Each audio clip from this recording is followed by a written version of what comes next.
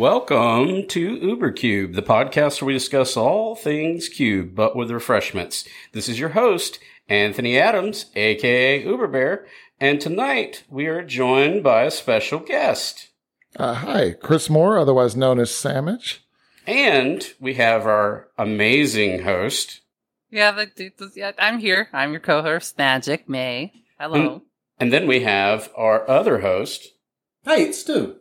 And tonight, we're going to talk about, we're going to continue our series on CubeCon by talking about Chris's Peasant Cube and basically the things that he learned, how he prepped for CubeCon 2023, and what changes and what feedback he received while, walking around the floor, talking to players, introducing himself, learning about their thoughts on his cube, etc., and his overall experiences.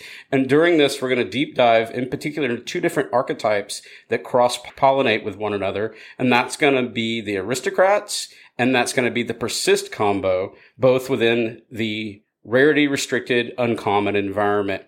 But before we go any further down this conversation, we're going to do the thing that we always do here at UberCube. We're going to enjoy our libations of the show. And since Chris is our guest for this evening, we're going to have him start out. What are you having this evening, Chris? I'm having just a little bit of this Buffalo Trace. It's really, really good whiskey. I really do like it a lot. Yep. And I'm also having Buffalo Trace. And I hate to tell Chris, but once this bottle's gone, it's probably gone because this is exceptionally rare in North Carolina. For a matter of fact, you can't even get this stuff in Lexington. But you know where you can get it? Chicago on the way to CubeCon.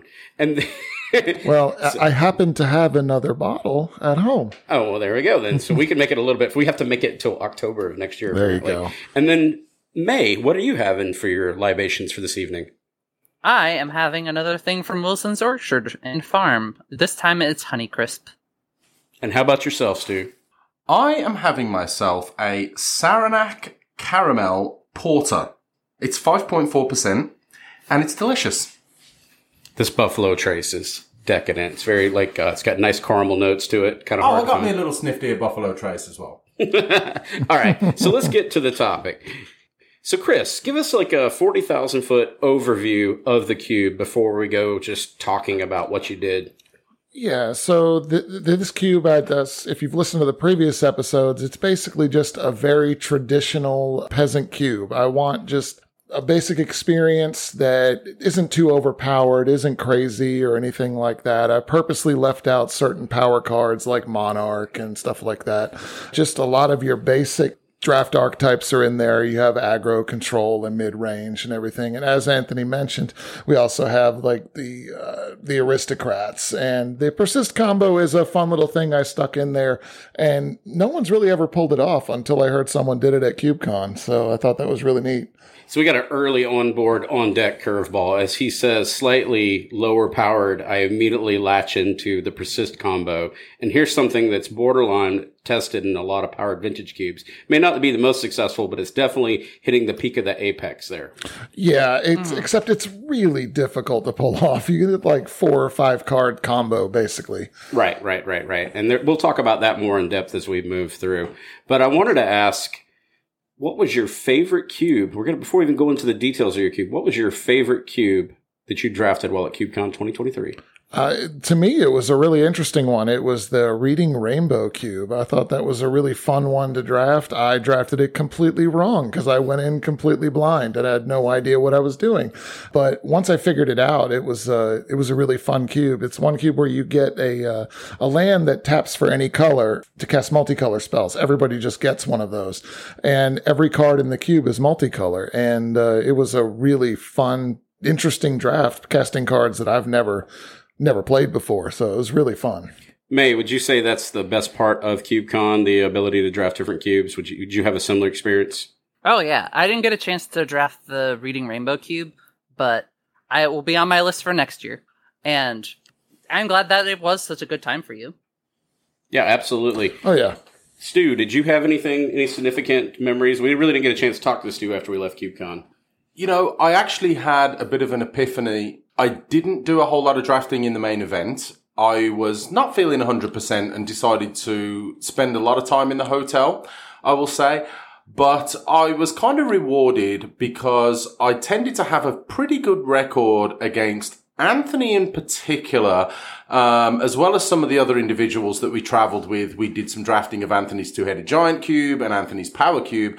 And I drafted one of the most busted reanimate Kikijiki combo decks that I've ever drafted in my life. So my CubeCon was amazing. And I met some wonderful people, had some good food, some good drinks, good times. And I'll be back for 2024. Absolutely. Yeah, so Chris, back to you then, because we're just expanding Stu's win rate. Currently, it's like 4-39 at this point. Yeah. So, and the 4 is definitely Stu. But your best experience while at CubeCon, like an overall, what was the thing that was most memorable for you? Yeah, so one of the things that I heard about secondhand was that Gavin from WotC actually played my Peasant Cube, which I thought was really neat. Not something I expected to hear. I also heard you got some great feedback from Gavin. Like people said that he actually enjoyed it, so that's a big deal. That's a big deal. So that's it's a really well-crafted cube. I mean, it's a lot of curation time been put in this cube. It's extremely well balanced. It's one of our favorites to play in the play group. It's cusping that idea of the raw powered of not quite a vintage cube, but it's got the feel, the power plays of it. So other than that, was there any lessons, just top level lessons that you learned from CubeCon 2023 takeaways? Some of the lessons learned was you can't worry about what people are going to tell you. Some people are going to give you good feedbacks and give you constructive feedback. Other people, not so much. They're just going to give you, I don't like this. This is not good, and don't give you any good feedback. You just have to kind of put that behind you and not worry about those, and just focus on the positives that you get from people, because not everyone's going to like everything you're going to put in your cube. And you know, a lot of these are very personal decisions when you're doing it. You're trying to build it so people can play it and have fun, but a lot of the decisions are yours, and you're not always right, obviously. But the takeaway is just try to have fun with it, and don't really worry about the negative and the naysayers. Yeah. So it's kind of a follow-up question to that. Your preparation, was it, I guess, like mine was, I was almost fervently adding things to my cube, last minute decisions. Were you pretty calm, cool, and collected? I wasn't terribly worried about it. I had already removed all what I consider to be the power outliers well before this was even chosen. So I didn't really think about that too much. There were a couple maybe that I was worried about. One of them we'll talk about in a little while, and some that were pointed out fairly early on, but I ended up keeping them in. So as May does a just absolutely pucker face from drinking this cider that I don't think she's in love with, that I want to throw a curveball at her. Were you, in preparation to CubeCon, getting your cube, were you anxious adding cards last minute, not knowing if it was the right assortment before it was turned off? I had the unfortunate case that Wilds of Eldraine happened to come out, and it was basically tailored for my cube. Where it's also like, there's so many things I want to throw in, but I can't throw in everything or else it might disrupt the entire environment, so I just have to pick selective ones, and it's, ugh. Yeah, but I think I'm thankfully it all worked out in the end. I think I'm the reason why, or at least I believe in my own mind that I'm the reason why they did a cutoff date earlier than they did, because last year, when Warhammer 40K came out, it was a last second thing too, right? And I'm emailing John Terrell telling him that I have to add in some cards and they haven't come in the mail, and what should I do? And it was literally just a couple of days before they're actually pushed cutoff at the time on 2022's version of CubeCon. But those cards were significant. It really gave, as we talked about in numerous episodes, it gave Black like a refreshed identity in the artifact cube. So I I understand the pain that she was suffering as WoW came out, because it gave so many pivotal cards to make her cube just home, right? But yours is something that happened to you recently. Was you had a Commander's Master set come out? Oh yeah, Commander Masters was awesome for the Peasant Cube. Yeah, but I had a little bit more time. Exactly, I had so many good. I had a lot of time to get that in there. There were several weeks in between, and I didn't add all the downshifts, but I added the ones that I thought would fit my cube the best. So one that's a little off the topic, we're going to cover kind of the Aristocrats package with Peasant, but one of them was Gonti, and I kind of wanted to know, Gonti, Lord of Luxury. Don't remember that card does verbatim. Gonti, he's a 2/2 black. I think 2/3 with death touch. I think it's 2/3. And when he comes into play, target. You look at the top 4 cards. They're exiled face down. You look at the top 4 of them and pick one. And for the rest of the game, you can cast it by spending mana of any color. So is that a risk adding that to a peasant environment? Do you feel like it's matches your power band that you're trying to emulate within that cube environment? A lot of times it's going to do it once, maybe twice in a game, and in no way do I think that's backbreaking or anything. At this point, I haven't received or seen it do anything too crazy at this point. So that's got to be like a real, it's Christmas, right, for curators that are doing rarity restrictions to see downshifts. But I can also see that sometimes some of those downshifts have the potential to be toxic in the environment. You won't know until you test it, right? Absolutely, yeah. But at the same time, the excitement level comes on because you see something that went from rare to uncommon. And you almost have to stop yourself from adding all those components, realizing that, right? You have to be really choice in that. I think that's something, would you agree that a rarity restriction cube kind of happens with it more often than not? Yeah. You'll see it like master sets are Christmas for a rarity restricted cube in general. And you can't add them all. Like there's a lot that were put in. One of them that I thought about adding in was Rorik's Bladewing that went down to an uncommon, but I ended up not. Maybe it'll go in at some point, but it has 3 red, which makes it harder to cast. So that's why I didn't put it in. Because I actually do have a curveball question. In regards to power creep in recent years and how many sets nowadays just have such pushed cards, like especially with Ixalan that's been revealed, there's been so many like dinosaurs. Like we just straight up have a 2-drop 3/2 in red with upside. And you begin to ask yourself within your environment, is this pushing the envelope in a way that you're wanting for your environment? Is it something that you're concerned about? I'm always concerned anytime a new card comes out, especially with a new mechanic that can just warp games. And sometimes with a new mechanic, I look at it as to whether or not it's going to be, like you heard the term parasitic and things of that nature. I tend to shy away from things like that. One of them being like an old one, like energy is an example of there, where the cards only work really with other cards that make energy. And you might have 1 or 2 that can do the thing on their own with the thing that they do. And I really have to pay attention to that because you're right. A new mechanic can totally break something. It can break an archetype. It can make an archetype work too well, especially because I am trying to keep the power level a little flat. In mine, I'm not trying to spike it. One example is I played a Peasant Plus cube at the bar. Had an amazing time because I drafted just this disgusting Rakdos deck that just destroyed everybody. But it's running a lot of cards that I don't run in mine for that reason, because people will just spike a draft like that and just destroy everybody. Right. And I want everything to be kind of on a flat, even playing field. And I think that kind of goes with what you're doing with your cube too.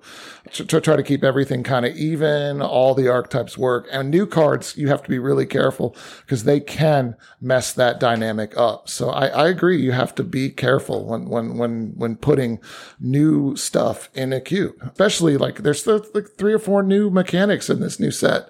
I think, or maybe 2 or 3. I can't remember, like Descend and, what's the other one? They have one that's Ascend, which it comes back, which is pretty neat. Did you see that they added both of those in there? Did they? I haven't paid attention. So flavorful. Oh yeah, I've been staring at this list all day. But yeah, there's a lot of introduced new mechanics that if you don't have sufficient density, they're not robust enough to support other archetypes, there's that potential. We kind of talked about the density stuff and when a new set comes out and how you make judgment calls. And a lot of that comes through playtesting, just like yourself and May, right? And I would say that in the thematic environments that May and I run, in particular, most of them, our opportunity to imbalance our environments with a couple of keywords or a couple of cards is I think is easier than your environment because you have a lot more platforms to look at and kind of you can gauge it, right? Your power spectrum is a lot more robust, right? So it's a little cleaner, whereas her and I, we can throw our kilter off pretty hard, right? We tip the scales by adding something wackadoodle. Yeah, you mentioned energy early on. At one point, I actually tried energy out and it was, did you? It was a weird flop or it was just parasitic and it didn't play well in the artifact cube. We did try it, it just didn't work, right? Yeah, I do remember that now. That was a while ago. That's just an example of those type things in a thematic versus these rarity restrictions, which yours is, I think, is cleaner and runs smoother, right? It's a well-tuned machine. Right, because I'm not depending on certain keywords like there's a new cube I'm working on, which is exactly going to have that problem, the expansion of that Sultai cube that I have. It's the same issue. I'm going to run into the same issue you're running into, May's running into, right. Where cards can throw everything off if you're not careful. But it's okay. You through reps and play testing. That's what May and I talked about, and getting feedback, and having the constructive criticisms, things like CubeCon. These cubes come out better, and I think that's a big takeaway. 100%. Another question that I had for you is, was there any particular cards that you know of? Because I know you moved around the room that were perhaps red flagged.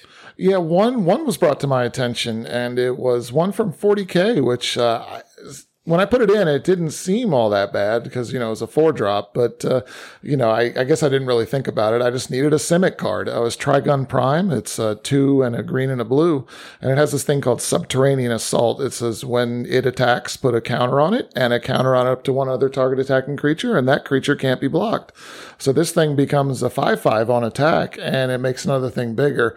And I was basically told this thing is a kill on sight, no matter what. You have to kill it, otherwise it will kill you. And I just hadn't really thought about it. It has never come up in our meta at all. And, that was really great to hear. So I'm kind of thinking whether it should stay in or not at this point. Yeah, I would agree with that. Yeah, that card's really cracked. It feels like it's a very, very powerful card in a peasant environment. And when you have something that just makes itself and something else unblockable and scale, that it just can get out of control really fast. And 4 mana is not a big ask in Simic. I think I really just wanted something to pull someone into Simic because not many people wanted to play Simic because there just wasn't enough there. There's +1/+1 counters, which this fits the theme. So I thought, great, we got something new and a cool little tool. And, I just wasn't really considering that part of it. And May is absolutely right. This card is very good. It's on the same axis for me as Kappa Cannoneer. Yeah. It looks a lot like that, plays a lot like it, where it caught me off guard too. When it entered the battlefield, it put a counter on itself, it became unblockable, it did all the things, it emulated the same idea. Although this is more color restrictive, it literally almost said that minus the ward portion, right? So it feels a lot like Kappa Cannoneer. So I think that is a fair assessment to put this on a watch list, if not, maybe consider. Yeah, I was given the Shark to Crab as a potential replacement for it. That kind of does the +1/+1 counter thing, but also isn't as busted. So yeah, I would agree with that. I'm considering that one, yeah. So May, would you mind leading the questions as we move over? We're going to drill down the topic. That's the top level of Chris's experiences, which we got some pretty solid feedback there. It was a lot like May and I's in both stews, where we just got this wonderful constructive feedback coming back to us. The players are welcoming. People enjoyed our environments. Chris got to be featured. It was just an exciting event all around. But now we're going to kind of deep dive and tunnel into, I guess, a couple of the packages that Chris highlighted were other players had said that these were quite amazing in this environment. May, would you mind leading these questions, please? Absolutely.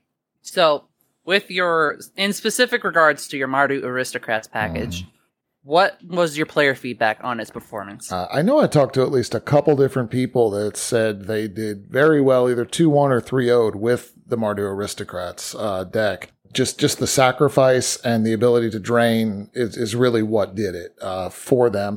I can't wait to see the actual deck lists and the photos and everything, because I don't think that they've given that yet as of recording this. So I'm really looking forward to seeing each person's draft from that and what they took and what they didn't. I'd like to see what the 3-0 deck was through each of the pods and everything like that, because that will be the biggest help right there. Mm-hmm. So the next question I have for you is, what worked and what didn't within this package? Well, right now, that goes back to that question. I don't have all the answers for that. I talked to some people, but didn't get the full picture on that. So I'm sorry. I don't have a huge answer for that. I do know that like Sir Conrad was quite good.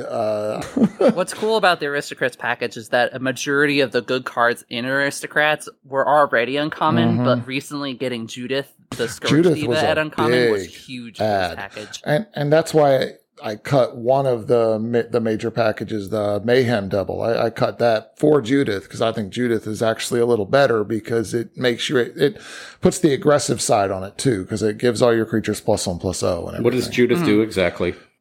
Judith is a 1 black red legendary creature, human shaman 2/2. Other creatures you control get +1/+0, and whenever a non-token creature you control dies, it deals 1 damage to any target. Non-token, boo. Yeah, that is kind of stinky, but we have lots of other cards that can handle those tokens for you, so it's quite all right. So, Chris, would you mind taking so we've talked about, there's an Aristocrats episode that Stu and I did early on before May was part of the show, and if you want to listen to that, give it a whirl. It's not our best work, but it was our work all the same, right? We covered some of these, but since then there's been more additions, and I would say that Chris's list is even more robust than the list that I provided during that particular episode, because I was keeping it like the highest tier of Aristocrats and trying to make a package that could go into not a powered vintage, but maybe a vintage environment for a top scale, because it can work in that, but it works exceptionally well. It's one of my favorite archetypes to draft in this environment. Would you mind just kind of giving an overview of some of these components and reading some of these cards to give the people that have Peasant cubes in particular an idea of what might work? Course. So, of course, everyone knows that the Aristocrats package is basically just sacrificing creatures for fun and profit. That's basically the whole idea. You want to produce a whole lot of little dudes like little tokens. So the cube has lots of little token makers. Also just lots of little recursive creatures as well, and some with persist, as we talked about with the persist combo, so you can sack them twice. And it utilizes a lot of the engines, which May mentioned, were already uncommon or common. Very few of them were actually rare. Judith was one of the exceptions initially, of course, because she was rare.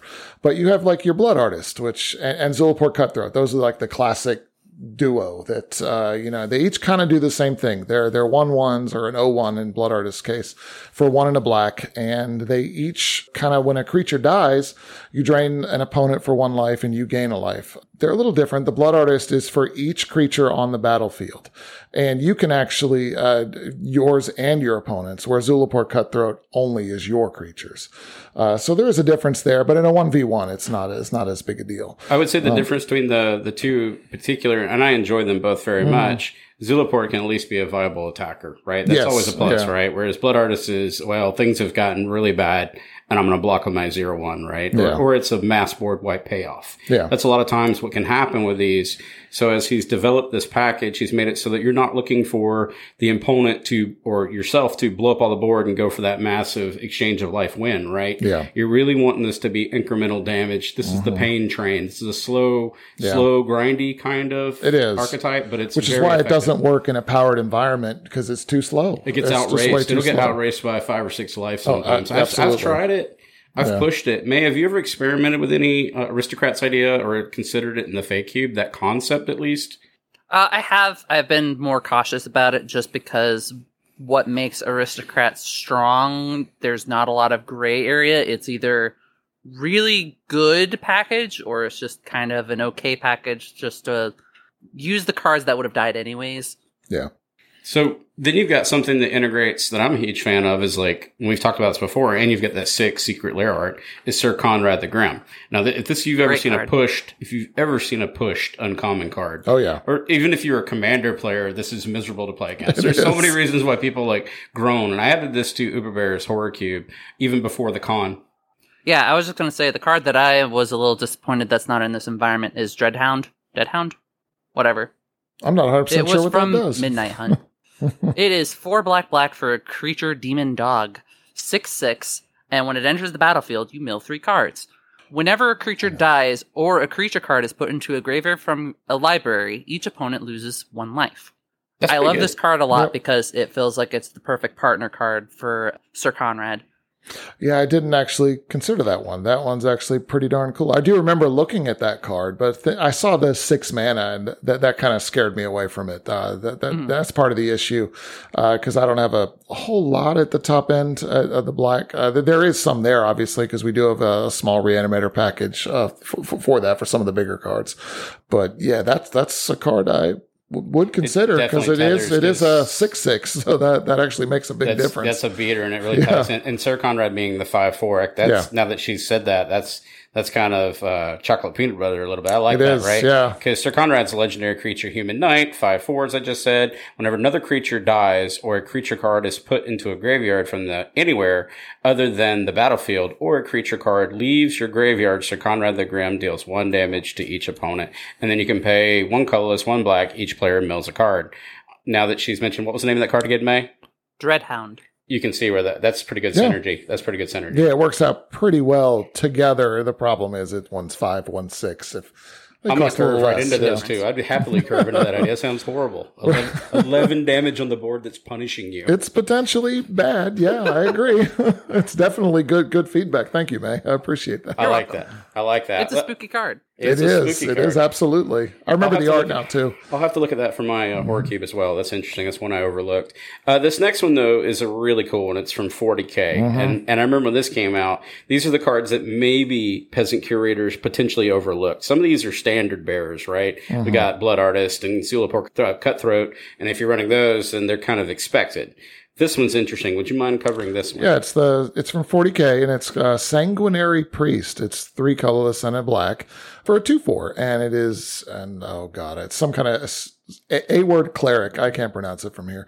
Lifelink, and it has and it has whenever a creature you control dies, Sanguinary Priest deals 1 damage to any target. So it kind of works like Judith does, but in this case, any creature. The token clause is not in there, so it's kind of nice. And I actually think I replaced the 2/2 flying vampire. That's kind of like Blood Artist. That costs the same, but I thought this was better being a 2/4. It helps gum up the ground a little bit, and that lifelink is It goes great. into combat really well, and it also blocks exceptionally well with that 4. It really Exactly. probably is a menace to aggro, I think, in this environment. At least It is, It's yeah. killing that payoff that they're looking for with those fast Savannah Lion type cards. coming Yeah, in, right? but that's why we have cards like Flame Slash and stuff to help Right. with stuff like that. Because Yeah. So this next one's I'm a huge fan of, and it's Bastion of Remembrance. I just love everything about this card. And for 2 colorless and 1 black, you get an enchantment. Let me pause there. How difficult is it to deal with enchantments in a peasant environment? Is it it's something that not sticks? not that difficult. Yeah, I've put in enough tools in there, I believe, to help take care of these problems. And this would be a problem, but Yeah. we do have ways to deal with them. We have ways to destroy permanents, ways to destroy all those kind of things. So when Bastion of Remembrance enters the battlefield, create a 1/1 white human soldier creature token. Whenever a creature you control dies, each opponent loses 1 life, and you gain 1 life. For me, I originally ran this New Bears Horror Cube, but I cut it for the Meat Hook Massacre. But I kind of see those as strange. Like, I know they're not on the same power spectrum, but they're almost analogs in their concept and how they work. Yeah. Would you agree with that? Oh yeah. It slots right into an aristocrat's deck. If you have this, it even gives you a little body to have it die for you. So And what's neat about that card in particular is, to me, kind of like with the Sanguinary Priest, and I'll even say Sir Conrad, those are kind of standalone-ish, right? Like if you're doing Blood Artist and Zulaport, you're committing to the bit, right? Yeah. But you can run Bastion Remembrance and just splash it in any deck and just get the payoffs, right? You don't have to be. That's what's neat about these components overarching, anyways, right? yeah, I mean, creatures are going to die, so you might as well Might get as some take advantage benefit of from it. because your creature density in a peasant high. is huge, right? What was the total count? Dude, It's at the very you have top. a total creature count of 239 creatures. Yeah, there you go. So that's more than half the cube right there. Yeah, It so is. you've got a significant opportunity for the aristocrats' payoffs to hit a lot harder in these lower powered environments, right? And do you think that that's a reason also why this is not a high performing, not only the speed of it in the vintage environment, maybe the creature density has come down as well too? Now, with Wizards printing, making creatures better, the density is probably much higher than it used to be way back when. in recent history, So, but by comparison, you're running 239. Well, you're running the- 50% of right, the but the issue with a power cube environment, your spells are better, and you have planeswalkers. You have all these extra things that don't exist in this peasant environment. Right. You have planeswalkers, but Yeah, they're not two very of good. them, they're not Yeah, very they're good. not great. It's like they're uncommon. So. So this next card is also, to me, just a fascinating card that you've added recently. And the reason why you called this a Mardu package is because you do have some crossover here. It goes into the Orzhov, goes into the Rakdos, and then mono black with a little bit of splash of mono red. But that's kind of where this package forms up. Would you mind taking this next one, Chris, and explaining how you added this? Yeah, it's Ellis Ilkor, the Sadistic Pilgrim. For a white and a black, you get a 2/2. Death Touch. It's a legend, Phyrexian Core Cleric. And whenever another creature enters the battlefield under your control, you gain a life. That's kind of nice.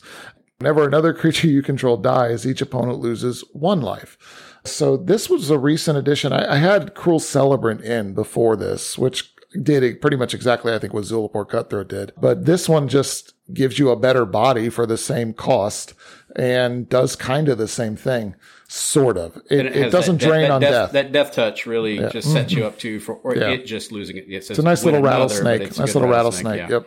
May, would you mind taking on this next one? I think you would be a fan of this card, and I love it too. So I've actually never seen this card outside of this environment, so this is actually new This is to me. a Pauper staple, at least in my mind it is. It's in my Pauper cube. Yeah, it's fantastic. I love this card. And if you're not running this in Pauper, and it fits Peasant as well.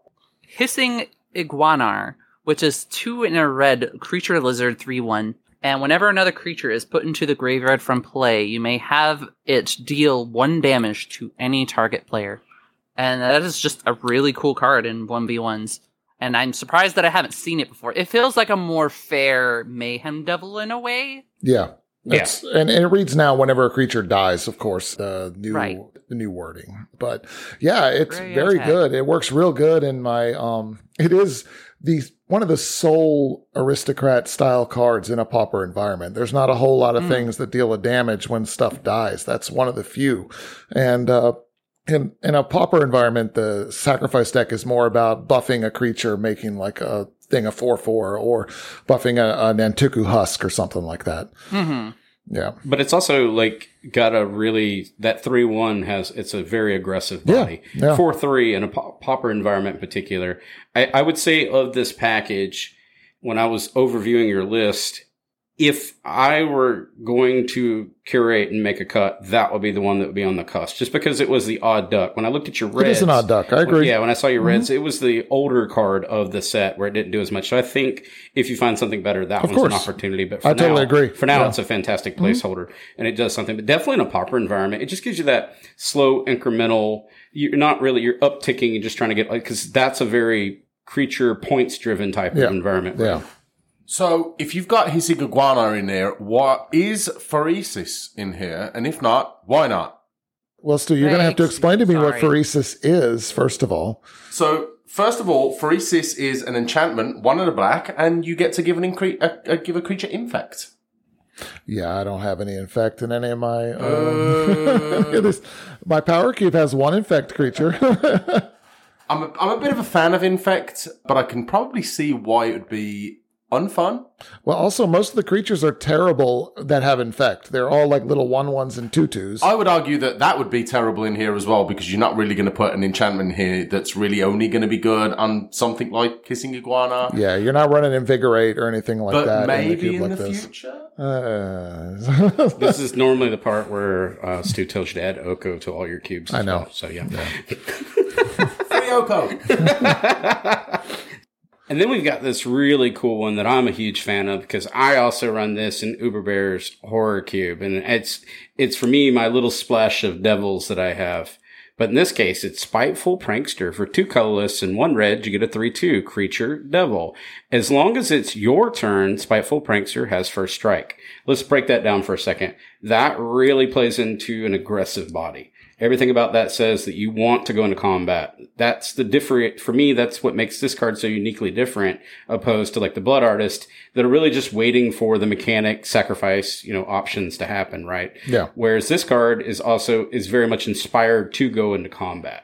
And then it has the rest of this text. Whenever another creature dies, Spiteful Prankster deals 1 damage to target player or planeswalker, which isn't flavor text in your queue because you do in fact have 2 of them. So there may be some reasons as to you might want to use that. But in the case of my horror cube, this just fit all my flavors and everything I was looking for. And it's literally a devil lighting a dove on fire, pitching it, which is just hideous and disturbing all in itself. So I love everything about this card. And I like the fact that it's aggressively built. Yeah, I really like this card. It works well in the environment. And May, got something?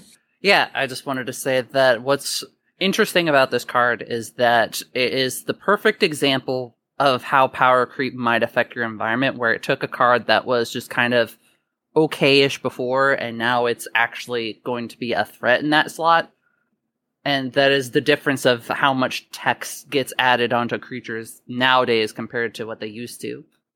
If you put that in comparison with like Hissing Iguanar, exactly. Right. Yeah. They're the same cost. From, one's a 3-2, one has first strike. I agree. It's the difference from a Lara to a Jumpstart. So. Yep. My only real issue with this card is I don't believe there's a foil of it, and that kind of ticks me off a They're little definitely bit. 100% not, because I've been seeking it. Yes. It's amazing. So we kind of breezed upon it, but we talked about, and it was in my list, but it'll be in my show notes as well. I talked about Mayhem Devil, but and Mayhem Devil, for those that aren't familiar, is for one colorless and Rakdos, creature devil 3/3. Whenever a player sacrifices a permanent, Mayhem Devil deals 1 damage to any target. But you said you recently cut it because you wanted Judith? Yeah, I wanted to try Judith out, and so far Judith has been phenomenal. People heavily draft that no matter what, even if you're not really the sacrifice deck. This kind of needs to be in a sacrifice deck to be effective. I'm not saying it's a bad card. It is really good, but I only have so many slots, and Judith just fit a little better.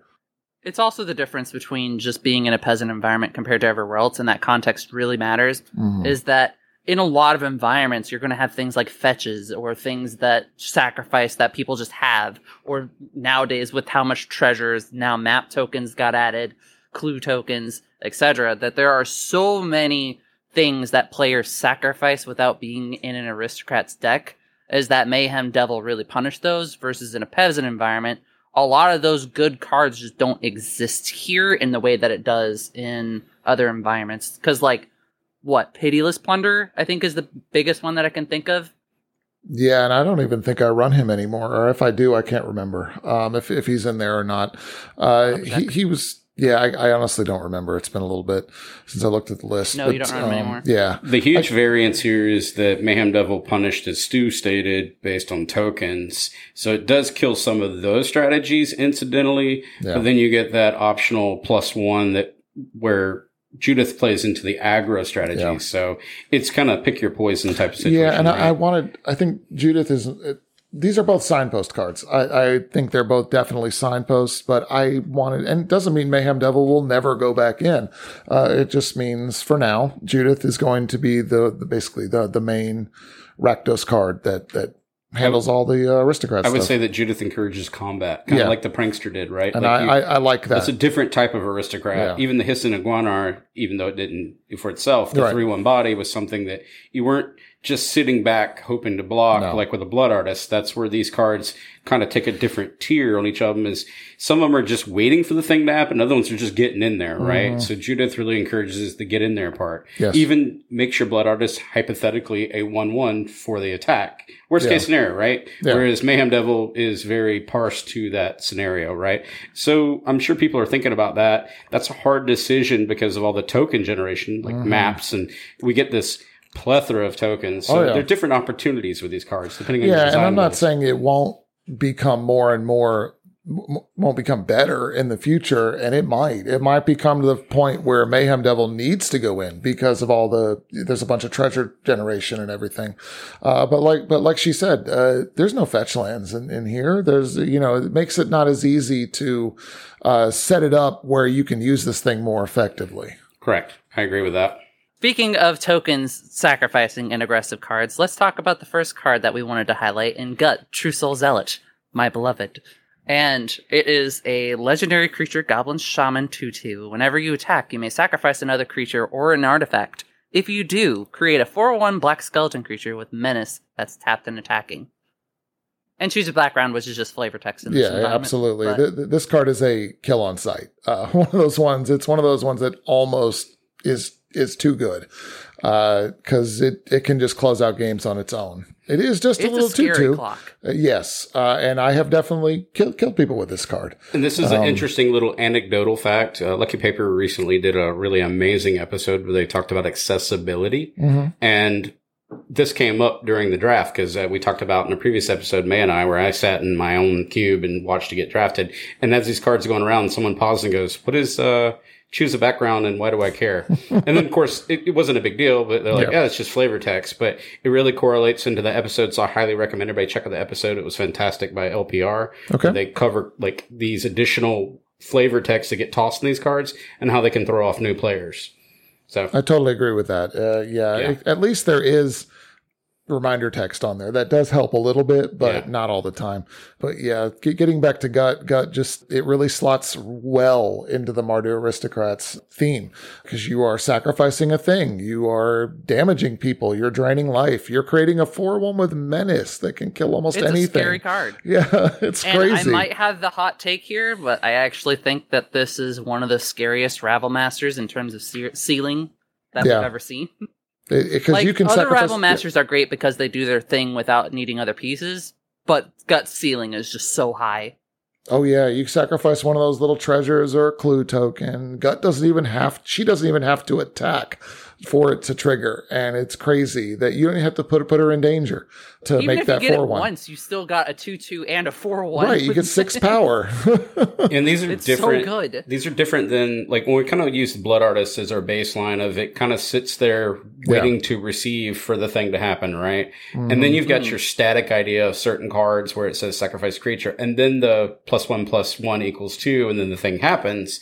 Gut is a card that gets into combat and kind of really coalesces so nicely with some of those aggressive aristocrats like we talked about with Judith and whatnot, right? Where you're getting into that combat exchange. You're not sitting there playing that incremental, which I do love, the pain train slow, tick, tick, tick, tick 1, tick 2, or mass board wipe type, right? These are a completely different type of spectrum of aristocrats. Yeah, this wants to end the game fast. Yeah, you're if you run encouraging this the with clock. Judith, you make 5/1s. It's Yeah. fantastic. Yeah, you're running the clock much quicker. So I like that a lot. It's a good choice. There's another card here that's come up oftentimes as I think everybody has flagged this as watch listy, and it's fantastic, but it's because of the aspect of it doing the thing for free. And this does play into that where I said you're going to have the Blood Artist on the field and you can get an instantaneous payoff, and that's going to be Goblin Bombardment. Oh yeah, For one classic. colorless and one red, you get an enchantment. Back to the original thing I talked about. Can we deal with this in your environment? Sacrifice a creature. Goblin Bombardment deals 1 damage to any target. Yeah, it's extraordinarily strong. It fits right into any sacrifice deck, any aggressive deck too. It's not just the sacrifice deck that wants this card. If you're trying to go wide with tokens, you want this card. If you're trying to just win with a Boros deck, you want this card. Yeah. Because it helps close out the game. It helps. Sometimes you can't get that last few 3-4 damage, but this can do it, and it'll help you out with that. And as I flag this card, I red flag it, right? Because we know that this is a powerful card in a rarity restricted cube, and I'm not going to tell you to remove it because it plays so nicely into the persist combo, and we're going to talk about that as we move along, right? It's actually an integral part.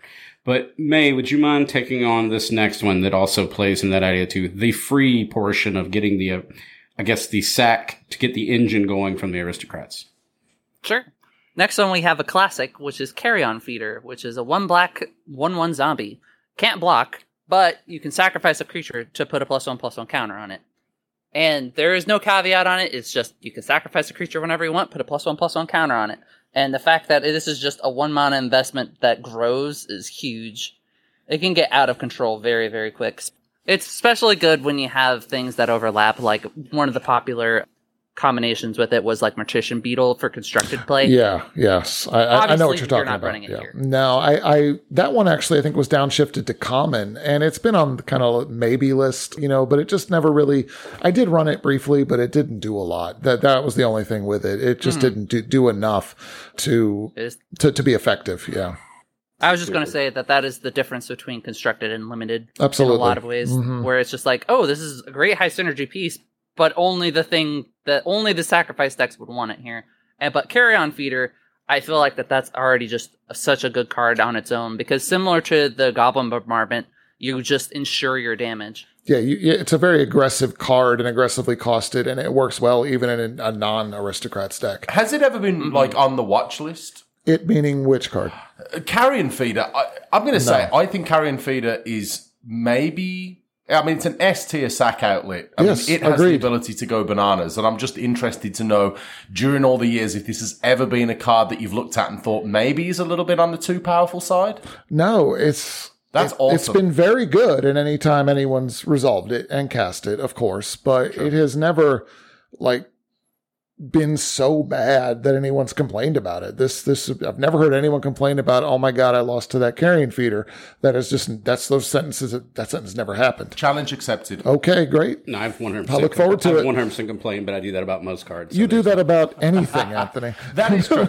All right, I'm going to take the next one because this one is a bit of a favorite of mine. This is a recent rarity Yes, shift. it was.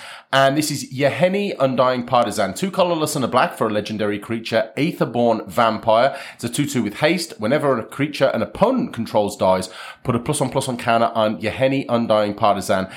Sacrifice another creature. Yeheni gains indestructible until end of turn. The fact that you can sacrifice another creature to give this creature indestructible and the additional ability and the fact that it's got haste and the fact that it can grows, it's pretty nuts. It's a very, very powerful card in a peasant environment.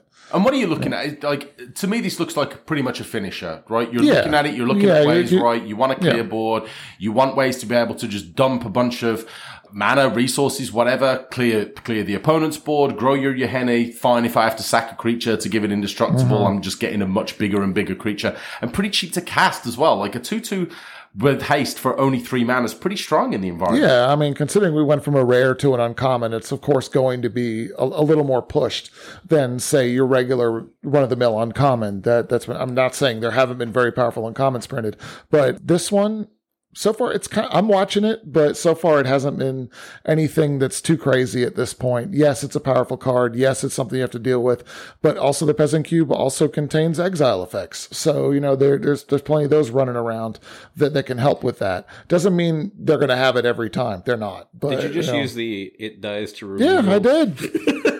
Because I know, I don't know if it was in this environment, but I do know that we've had groans. This one, for me... Hang on. Let me stop you there. Not dies to removal, dies to exile. Yeah. That's an even lower bar.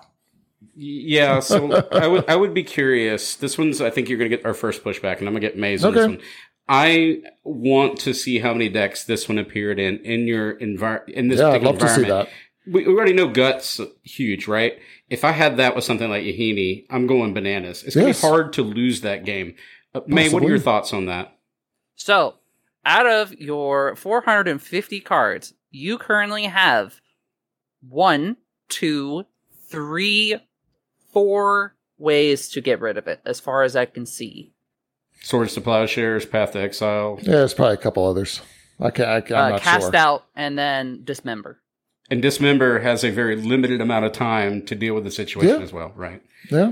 It's a scary card. It is a very scary card. I'm not saying it's not overpowered or very powerful. It's not something that it's on a watch list. It is. I knew this was going to be a powerful card when I put it in. However, I will say, with the context of this environment, until you get the stats, I wouldn't say cut it. Oh, I don't plan to. I'm totally. I think it's the perfect card for this type of environment. Yeah. Because once you're getting to 3, then you start getting into the cards where either you're trying to get, how do I put this? You're either putting this into like an aggro deck and you're trying to use this to close, or you're using it part of the Sir Conrad and a bunch of aristocrats cards type deal. Yep. And even then, you're not getting like the full value out of it because you're not getting a bunch of +1/+1 counters unless they're also getting rid of things. But my point is that even though your removal is not very dense to actually answer this thing, outside of counter spells, obviously, but I would say that when it comes down, it even gives immediate value, but every time that they try to remove it, you have to sacrifice something to keep it up. Right. It's not like you get free. It's not a free indestructible. You have to do something to get it. And, a lot of times the way to deal with Yeheni is to deal with everything around Yeheni. And, that helps you get rid of his ability because he doesn't get the counters if your stuff dies. Like, it's only when your opponent's stuff dies. So, to me, it's been fine. The strategy as to how I killed her in your environment is because we did match up with this, and we did have a match where I know one of our players in our group got salty around this card being there because it was wrecking them. but they may not have realized the strategy when you don't have the exiles is what he said, is I killed everything around it. I took away my removal spells did not ever point to Yahini. I'm going to force you to sacrifice your stuff to give it indestructible, thinking that it's a bait and switch type of play if you're limited on the path to exiles and whatnot to deal with it. Mm-hmm. Another option that he has as a curator, if he was my opponent and he was coming at me, if he was going to do the right thing, he would take Yahini and sacrifice it to weaponize the monsters for 1 red. Enchantment, pay 2, sacrifice a creature, weaponize the monster, deals 2 damage to any target. That is a engine piece that's much more fair. Oh, absolutely more fair. In comparison to Goblin Bombardment, but also doesn't do the loops and what we need for the persist combo to work. So whereas Yahini, Carrion Feeder, and Goblin Bombardment play into the persist combo as we roll up into it. But you need a free sacrifice outlet. That even though flickering stuff does not actually remove it, it does remove the counter. So if it gets too big, then they could just deal with it that way. Mm-hmm. So things like Flicker Wisp coming in at around the same time is a big deal. But I also want to add the fact that I completely forgot about Skin Render in your environment. Yep. So if Skin Render comes down literally the turn after, it can completely mess up beyond. Also, and any bounce effect gets rid of the counters too as well. Yeah. So that also helps. It's not untargetable. It just is harder to deal with. So. Yes, it is harder to deal with, but I don't think that it is a bad thing considering it doesn't actually power itself up. Yeah. So. And also the power band at Peasant's weird. It's like a lot of the really good cards start happening around 4. 3 and 4 is where stuff like Yahini exists and everything. And one of the hardest things I've had with this cube is getting aggro to really work well. Because there's so many things like Whirler Rogue that just make things awful for the aggro player. Because they make all these little 1 power creatures that deal with your little X ones, which is considered one of the most powerful cards in a peasant environment. Oh, it is. So. It absolutely, and also you got Flame Tongue Kavu coming down at 4. You got all these different ones that, But what I think is interesting is what we drilled down there is while the card on paper, I went with the dies to removal argument as we did, and we broke it down. But there's a lot of divergent strategies, as May and I, we've all kind of broke down also to deal with not the source of the problem, but all the things around it to deactivate it. Yeah. Right? So you can shut down the engine per se. Yeah, because it's not the ideal outcome, especially if they've got like a blood artist. You are taking pain to make these decisions, but those are the correct decisions. Yeah, but hopefully they have to sacrifice the blood artist to save Yahini. And maybe they won't do that. I don't know. Force the decision. Force the outcome. Yeah. That's how you're going to break it. But we'll know with more data. But in our group, we've seen this go around. It's just different. It's a different mindset of beating that card. And I think I've got it figured out. I believe you do as well. Others will learn this because it's a meta that's going to be built. Because this card does have the potential, with it being rarity downshifted, to perhaps build a little bit of meta around it, right? Have to, as we said, play around these type cards. And that's what's interesting with a rarity restricted type cube, especially with downshifts. Would you mind moving down to the next group? And we're going to go into, I picked out some pieces of fodder, right? We've kind of covered the engine components, the Zulaport cutthroats and all the things that did the painting, right? And the next thing we did was kind of the sack outlets. But would you mind going over, Chris, some of these really interesting choices? I picked weird ones intentionally that I thought played into the fodder. These are they're going to work, clocking in, and they're going to die. Well, yeah, the first one is a classic. It's been around a long time, and a lot of people know it. It's the Reassembling Skeleton. Costs 1 and a black for a 1/1 for a Skeleton Warrior, and doesn't have any abilities except this one where you can return it from the graveyard to the battlefield tap by playing a 1 and a black. What I really like about Reassembling Skeleton in here is that having it in the same environment as Gut is terrifying. The fact that a realistic curve could look like something turn 1, Reassembling Skeleton, and then immediately Gut on turn 3 is horrifying. And I love it. Yes, and Reassembling Skeleton's been in there since day one, just because I've always wanted there to be an Aristocrats package in this cube. And when design mistakes early on were things like Skull Clamp, and it was absolutely disgusting with that. Skull Clamp got cut shortly after somebody pulled that off. And you know what? Our friend Carrion Feeder's looking at Reassembling Skeleton and saying, hey, it's free real estate. Thank you very much. +1 counter, basically. You're Reassembling Skeleton? Okay, I'll sacrifice it to make a +1 counter. That's right. Okay, we're moving on to the next card in our analysis of Samich's Peasant Cube. And This one is a bit of a favorite of mine, and the reason is because I have like the weird like art of it, and I just decided to throw it in a deck one day, and it was fun. And that's really all the criteria that I need sometimes to really love a card. And this one is Lagomos, Hand of Hatred. This is 1 colorless, 1 black, 1 red for a legendary creature, human shaman. At the beginning of combat on your turn, create a 2/1 red elemental creature token with trample and haste. Sacrifice it at the beginning of the next end step, which I will not do because I've already sacrificed it to Carrion Feeder. And then you can tap and search your library for a card, put it into your hand, then shuffle. Activate only if 5 or more creatures died this turn. That's a pretty hefty requirement, but you're getting a 1/3 for 3 that's generating 3/1s that are attacking, causing some pressure. Sorry, 2/1, not a 3/1. You're getting 2/1 creatures each turn that you're being able to attack with. They have trample, they have haste. You can sacrifice them to your Carrion Feeder. High pressure card, a lot of power, a lot of pace with a card like this. And this is why I love a card like this so much. Yeah, that card's been great ever since I put it in. It's another one of those great. Rakdos is full of signpost cards for this type of thing, archetype. I run this in the Munson Cube, not because I'm really supporting anything except for it's just sick and metal as AF, right? So, it's got chains. It's full Rakdos. It's literally the cover that I'm going to grab at the record store for no reason. May, I think Rally would be in your wheelhouse. Do you mind covering this card? Sure. So the next one is Rally at Hornburg, which is 1 and a red sorcery. Create 2 1/1 white human soldier creature tokens, and then humans you control gain haste until end of turn. What a good card. The fact that you are making 2 1/1 bodies that immediately come in with haste is huge. Yeah, this is one of the best of these type of cards. And there have been a bunch of these throughout most of them make goblins. One of them makes a dinosaur and a human. It's a forever, friends forever or something. I can't remember what it is. Yeah. But this one's the best because it gives the tokens have haste. It's fantastic. So when I saw this was printed, this went both in Pauper and Peasant quite quickly. What I love about cards like this is with an aristocrat, we'll just say a blood artist, it's sitting back doing nothing. It's watching the game happen. These type of cards are putting pressure from that haste. They have to, it's kind of damned if you do, damned if you don't. There's no positive outcome here. Right. You're going to take the 1 if you don't want to block it, or you're going to take the 1 on the backfield if you did. So I love those type of pressure cards with an aristocrats package.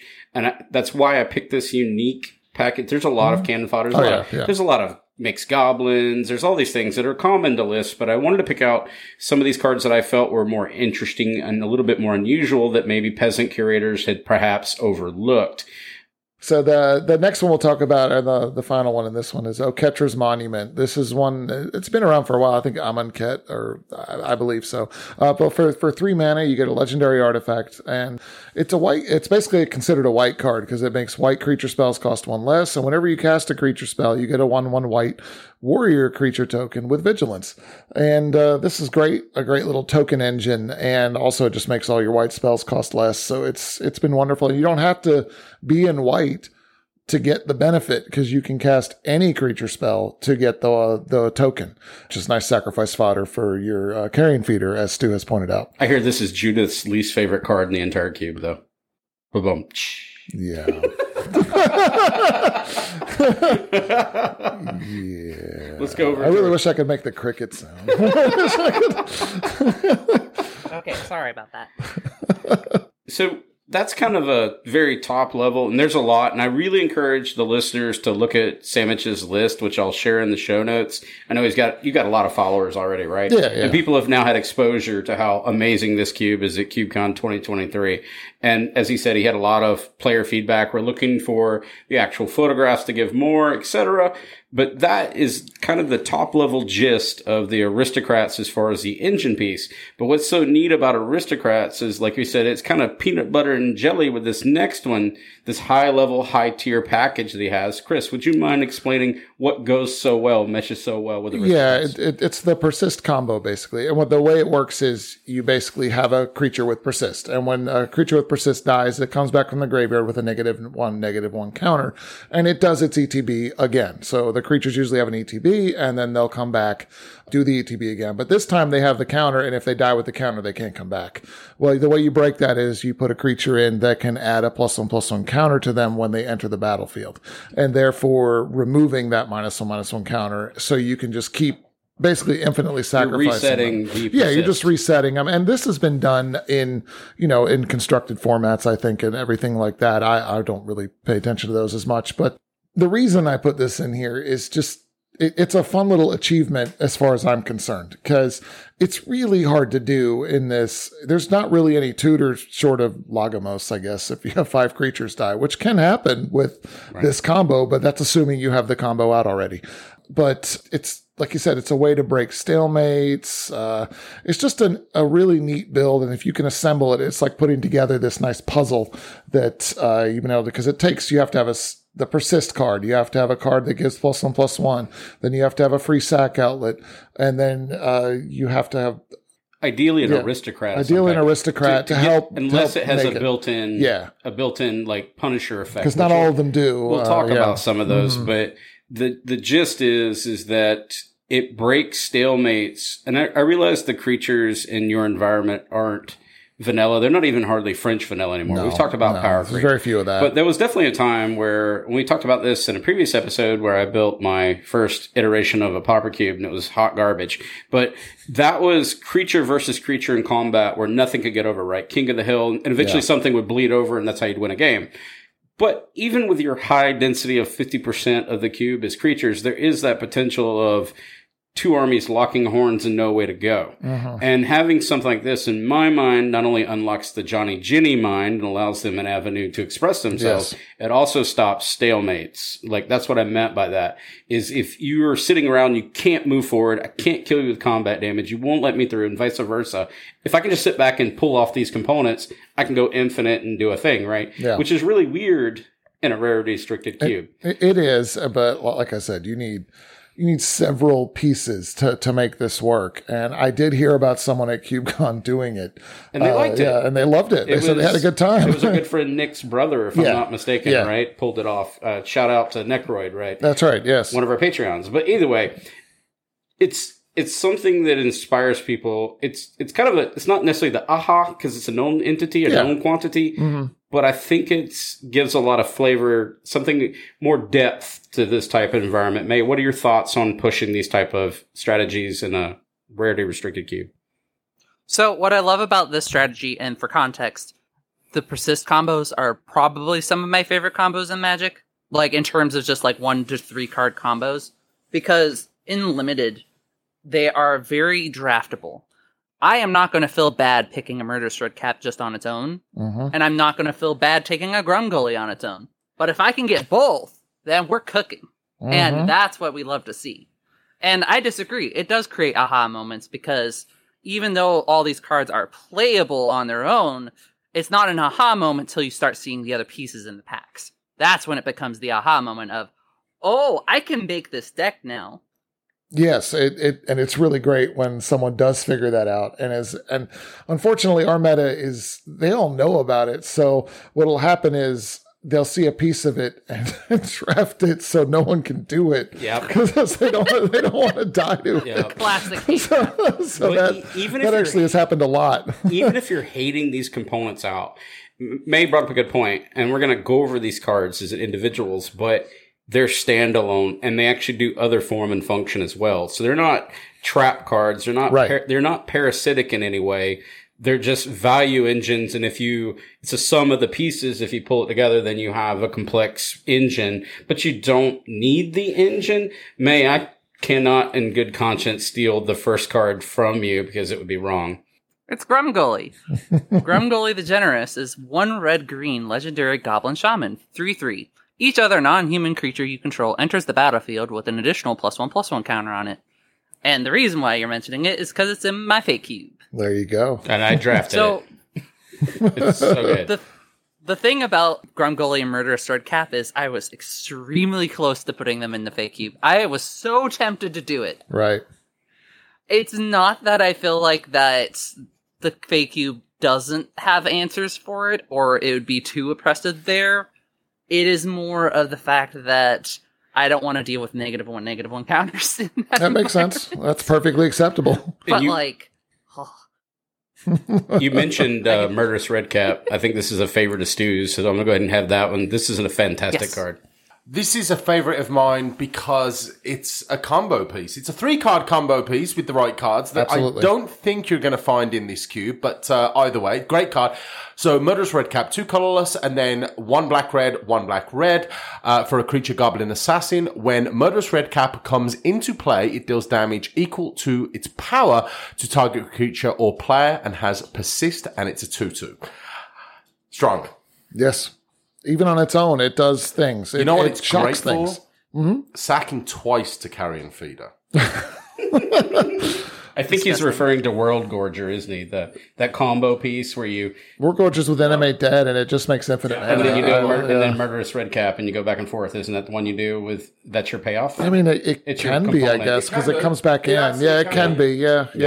Yeah, you're definitely not going to find that here. But yeah, No, it's no. three. It's the 3 pieces. Yeah. The You'll next find one. Animate Dead, but you won't find The next War one, I'm Gorger. going to throw a curveball at May. It's not so much. I know we talked about this. You're a huge fan of unicorns, and I didn't look at your list before I drafted it. And I'd like to Am know. I a huge fan of unicorns? Well, one in particular, unicorn. And did you add this next one? No, it's not in the fake cube. Aw, boo. Good Fortune Unicorn for 1 colorless and 1 green and 1 white. You get a creature unicorn, 2/2. Whenever another creature enters the battlefield under your control, put a 1/1 counter on that creature. Very much like Grumgully-ish, but not restrictive. Yeah. And then they really play into this beautiful Naya package where you're just doing 1/1 counters. It's Yep. value engine on that alone, right? Yes. That's what's so neat about these components. Because there is a +1/+1 counter theme in the cube itself. So it works pretty well with these. These are really nice in that Naya package. So you had the loneliest unicorn in the Fey Cube, May, and you decided, we talked about this one before. Which one did you stick with? I ended up cutting all the unicorns, unfortunately. Boo. I need to put a unicorn back in. I was thinking Lathiel. So the next one, I still run this in my Powered Vintage Yeah, Cube. I if think I'm it's not still mistaken. in Would you mind mine, taking maybe. this away from Yeah, James? this is the classic kitchen Finks. This is 1, and for green-white hybrid and green-white hybrid, you get an oof, which is a great creature type. I love just to say Except it. an artifact, apparently. Right. Well, when it collects things, it's pretty bad. Yeah. So, but it's a 3/2 oof, and when it comes into play, you gain 2 life, and it has persist. And yes, this can gain you infinite life. Does it actually end the game? Not really with this combo, but it's kind of neat in that respect. Keep you alive basically forever. But it's also good against just the regular aggro, just on its own. It's a nice little sideboard card against that, or just a main deckable card because it'll survive against all that. There's That actually you can use this to trade and then gain another 2 life is Yep. fantastic. It trades up really well being a 3-power creature too. I actually love that this has the creature type oof because that's a sound that I make every time Anthony tells me that it's still in his power cube. Not to get onto the vintage thing, but I can't remember if anyway, it's in mine or moving not. on. Bring back Oko. All right. So this next one we have will surprisingly play into a portion of a combo as well, which I'll cover. It's Putrid Goblin. And if you're asking yourself, why would that be? It's 1 colorless and 1 black. You get a 2/2 creature, zombie goblin. They do come back, apparently. Yep. Persist, and that's whenever this creature comes back, or whenever it dies, if it had no -1/1 counters on it, that's the reminder text, return it to the battlefield under its owner's control with a -1/1 counter on it. Kind of plays in what we're talking about here. So, if you were to use this, for example, with Goblin Bombardment in combination with Grumgully the Generous, in combination with the Putrid Goblin, you've got an infinite loop there, right? Yeah. Infinite sack triggers Yeah. to keep throwing the Goblin Bombardment, and that's where those frees come online and they do a lot of action. That's a nice, so it's a 3-piece combo that I'll be hunting now in That's this cube okay. on the regular. It's one that, And someone's going to keep hate drafting it from you. Don't worry. It'll happen. we got this from the Find My Combos from the Commander Spellbook. Oh, yeah. Which I mentioned before in previous episodes. I run with all of our guests. And this is the one that it came up immediately. The rest of them, whenever I ran your cube, there were an infinite amount of potential combos Yeah, that 'cause you were they're missing a one rare. card. Yeah, one yeah. card. But there was an infinite amount of combos that you could pull off if you added one more card, but because they broke rarity restriction, Yeah. they didn't quite do it. So I think that's something that curators should do with these type of environments too, these rarity restriction, is use that Find My Combos. And I always say reference our good friend Chillim TG's video that demonstrates how to use that tool, but it's the Commander Spellbook. You can type that in and basically export your list out of Cube Cobra into a CSV file, copy paste, and then it'll tell you if you want them, this is what you need to add. If you don't want them, this is what you need to exclude. And it explains the combos as well, too. But that was the one that I did find that was 3 components, not the typical 4 that we've ran across at this point. Right. But I thought it was interesting. Well, that's okay. I'm perfectly okay having this in there. If someone does it, awesome. It will be me. It will be me. Sure. Are we ready for the next curveball on my list? I'll go for it. Absolutely.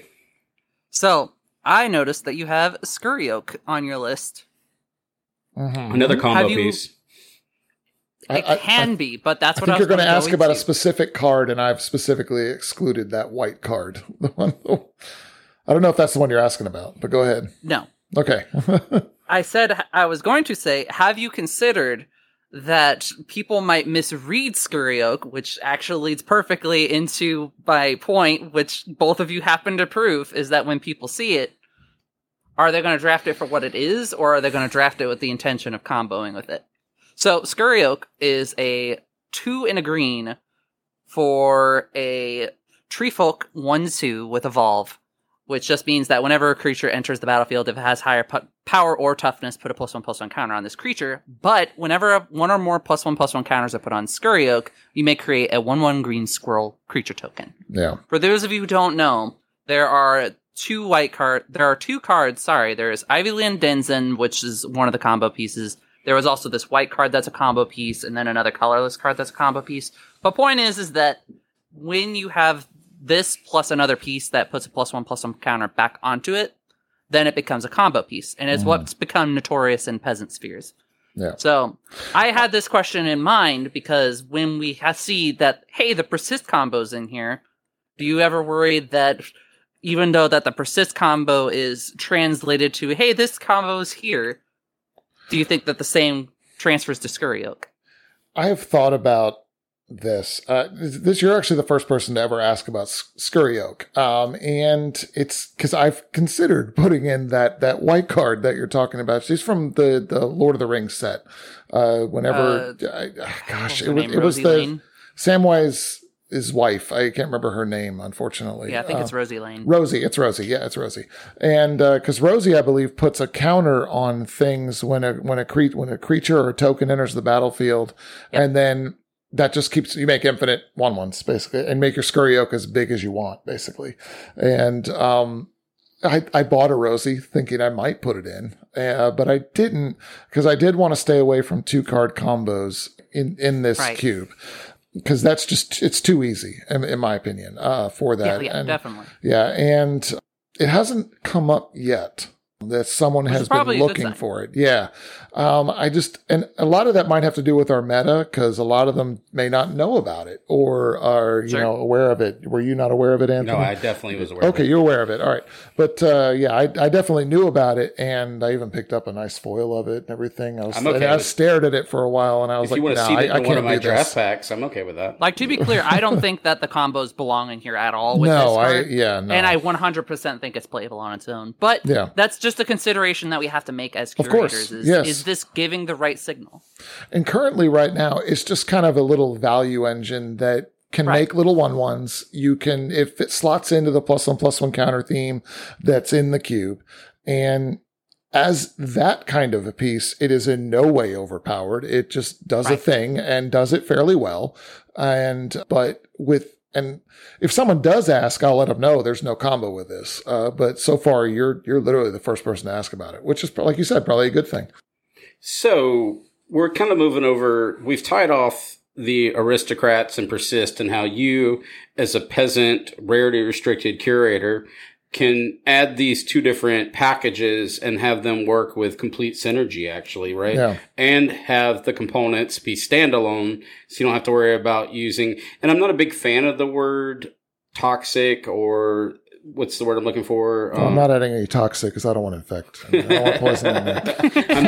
I'm not a fan of words or cards that are traps, because a lot of times the Jenny Johnnies are looking for synergy components whereas these cards do in fact provide that. Do you have any thoughts on that, Stu? I actually wanted to give a quick shout out. We do this from time to time when there's a new set being released, and there is right now, Lost Caverns of Ixalan, and May mentioned about the limited amount of ways to remove a certain indestructible creature from the battlefield. Holla May.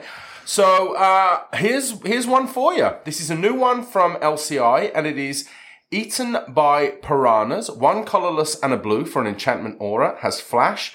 Enchanted creature loses all abilities and is a black skeleton creature with base power and toughness 1/1. So turns it into great. Fodder for carrion feeder. Of course. But, everything is great fodder for carrion feeder. Everything. Now, you see, I love this. Is the attitude that I love to see on the podcast. Everything is. Everything is great fodder for carrion feeder. They're all +1/+1 counters to that zombie. That cannot block. Wah, wah, wah. Yeah, who cares if it becomes a 6/6? Who cares if it can't block? So I want to ask you a question. So what was your overarching idea or thoughts of CubeCon 2023? I mean, it was a blast. It was really fun. The best part was just meeting all the different people. I really just enjoyed meeting May in person and actually getting destroyed by her in the in the Live the Dream cube. that giant pig. I forgot about that. But it was great. No, that was awesome. I had no problem with it. Ilark, yeah. I had no problem. It was awesome. It was really, really fun, and I had a good time. Shout out to McDarby. Oh, absolutely. That was great. Cube was awesome. Don't feel bad. You're not the only person that got completely ruined by Ilhag, the Razor, and that was Christian. Completely wrecking me. I think we were playing our good friend Bill's cube. The two-headed giant cube, perhaps. No, it was Bill's cube. It was Christian with Bill's cube, and he just completely annihilated me. Yep. So, brother, I'll give you a little fist bump there. Brethren for life for getting wrecked by Ilhag. Oh, yeah. Ilarg buddies. Definitely don't mind losing that way. It's okay. Not at all. You also mentioned, too, that there were a lot of personalities and celebrity and how welcome you were telling me. Yeah, it was really nice. Yeah, everyone, I mean, of course, they're just all people, but it was really nice to just meet them and have them be so welcoming, so easy to talk to. It was wonderful. Yeah, Stu is pretty easy to talk to. No, that's the opposite. Stu's the opposite of that. So we've also shown in this episode, when we're having a little bit of fun here, is that the aristocrats and persist combo are quite okay to add to your peasant environments. We're going to see what CubeCon 2023 and the pictures say, right? Because we did get that they were powerful. That was the feedback from the room. Now we need the data because I want to see the comprehensive amount of decks that actually had a high win rate with this, because even the persist combo, we got some one-offs. Yeah, that's neat. That's really cool. Shout out to Nick's brother that did the thing. If it wasn't, but aristocrats, curious to see if it, and we want to know about, we're going to ask about Yahini and what the experience was from the players specifically that drafted it, because Chris is looking for that active feedback. So if you have that, throw that up on our Discord. Join it, throw it up. And then also it would be really cool, next level, is if you could join our Discord, moving past that part, add it to Stu's Deck Boast channel, right? Because we want to see these decks so we can analyze. It's not, at this point, it's not to be braggadocious. Actually, it's for us as curators to see, to have a library to reference, right? Because we want to see these feature cubes and know what worked, what didn't work. That's always the challenge, right? Because we talked about it. We're in a, just like with every other play group, Maze included, we're in a vacuum, right? And then we expose ourselves to players that look at things from different level. When you talked about like Scurry Oak and all these things, right? Maybe there's a player that saw the thing, was looking for that signal, and that might be their feedback that where's this other component, right? Yeah, where's Rosie? Where's Rosie? Yeah. Everybody's always wondering where Rosie's at. Exactly, yeah. And Jason's going to be really ashamed that it took you so long to reference, was it Bilbo Baggins' wife or whoever it was, his wife? It was Samwise Gamgee's wife. See, I don't read these books, but our good friend Jason's like been talking about, he spent so much money on the Lord of the Rings set. He even messaged us today that someone's got to stop me, that when he hears this episode, Jason, I want your feedback.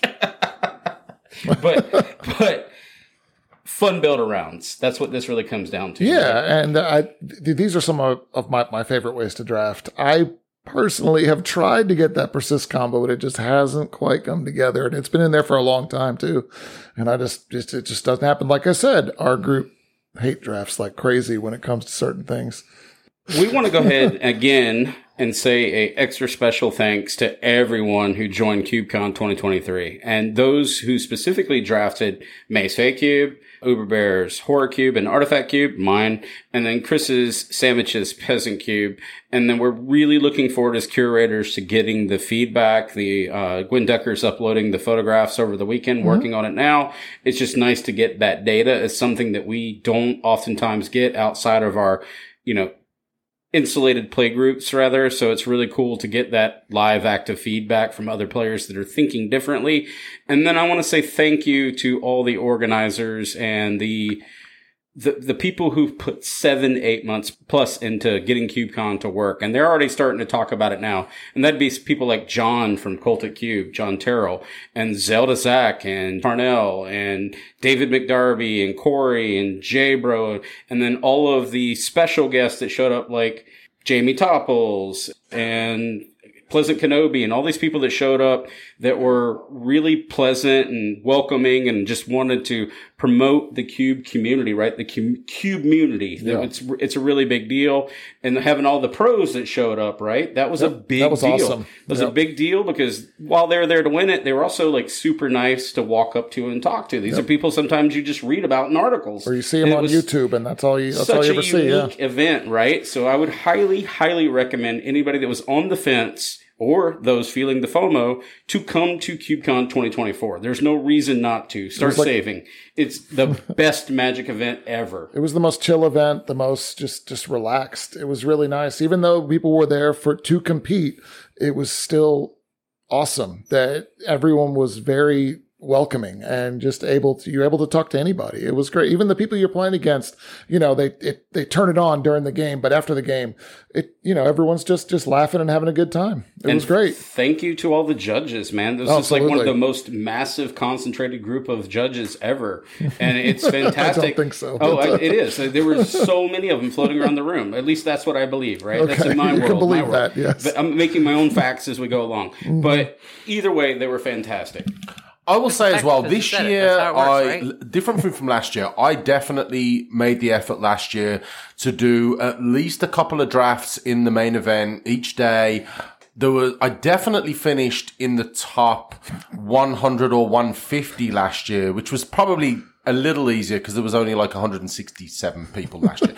And this year I finished 412th, I want to say, out of 416. I did only draft one cube and dropped after 2 games. So I'm going to give myself a pass on that one. But the reason why I wanted to mention that is because I did plan on doing some more of the main cube drafts, and I would definitely encourage anyone who's planning and who didn't go to the KubeCon 23 or 2022. I will definitely encourage anyone who has a love and a passion or even just an interest of Cube to sign up for the main event, sign up for the cubes that look interesting to them, all kinds of thematic and high power, and the whole spectrum of cubes is incredibly fascinating. But for someone who may be a little bit apprehensive and just maybe doesn't want to be hardcore competitive in the cube environment and just wants to go along and just play more casually, there is an option to go there and just kind of hang out at the event, meet some people. There's tons of cubes that are firing across all the days of the event where you can just go and hang out with people. Lots and lots of people bring cubes and you can just go to the free play area, hang out, draft some really, really amazing cubes, even draft some of the cubes probably that were in the main event. And again, just meet some of the community and just have a good time. And other than that, we're moving to the socials. I want to start out by saying thank you to everybody that drafted our cubes. That's just going to be part of it. That's worth its weight in gold to curators. And if you love the show, we would truly appreciate a 5-star review on your favorite player. Ubercube is also a affiliate with Alter Sleeves. If you use our code, which will be included in the show notes, as well as the Buzzsprout and all the major players, you can get 5% off your purchase. Alter Sleeves, I believe Chris has Alter Sleeves on some of his. Some of those we were mentioning before, you can't get a foil of XYZ card, right? Or the foil costs several $1,000s. So this is an option to bling out your cube for those certain things that you're looking for, like necromancies and whatnot that don't have a printing that's in foil. Yep. And If you want to support the show, please use our Inked Gaming affiliate. And then one of the coolest pictures that we took at CubeCon is where everybody hung out, myself and May and Chris and Stu and all of us, and we rolled out all of our UberCube mats, covered the table. It was pretty sick, right? Those are absolutely gorgeous. And the printing and the sleeving, May's talked about. The Inked Gaming mat is pretty great. I really love the stitching on the edges. That really helps prevent the fraying. It's just a high quality purchase. I have 2 Inked Gaming mats because I've actually gotten one before I got the UberCube one. Nice. And you can also find us at Twitter at UberCubeMTGPod. We're highly active on there. You can reach us at UberCubeMTGPodcast@gmail.com. And you can link us on Discord. Find us on hashtag UberCube. I don't think they do hashtag anymore, but you get the point. And then what's really cool is I am one of the, I keep calling myself an associate admin of the MTG Cube drafting site, where there's well over 700 members in there now, where everybody's actively doing like pack one, pick ones. Hey, what do you think of this card? Hey, I've got this cube idea. It's a very welcoming environment. So if you don't do those other social medias, and heck, if you're even not like a person that loves Facebook, I use Facebook exclusively for this page now. It's wonderful. And it's something that it's a passion project for me that I help take care of. And then we've got moderators like Jay Bro, et cetera, that's on there helping out. And it's just wonderful and a welcoming page. So if you're looking for another outlet, there you go. And then I want to go ahead and say, if you want to support the show, we have a Patreon. It's not a meme, but I want to say thank you to some of our patrons, including our most recent, Nicholas Lapointe, also Stephen Conefall, Preston, and Sam McKinnon. Thank you all. Preston, we are working on your episode still. It is complicated, but I promised I'll work on it. And then other than that, we're going to say the thing that we always say here at UberCube is Happy Cubing!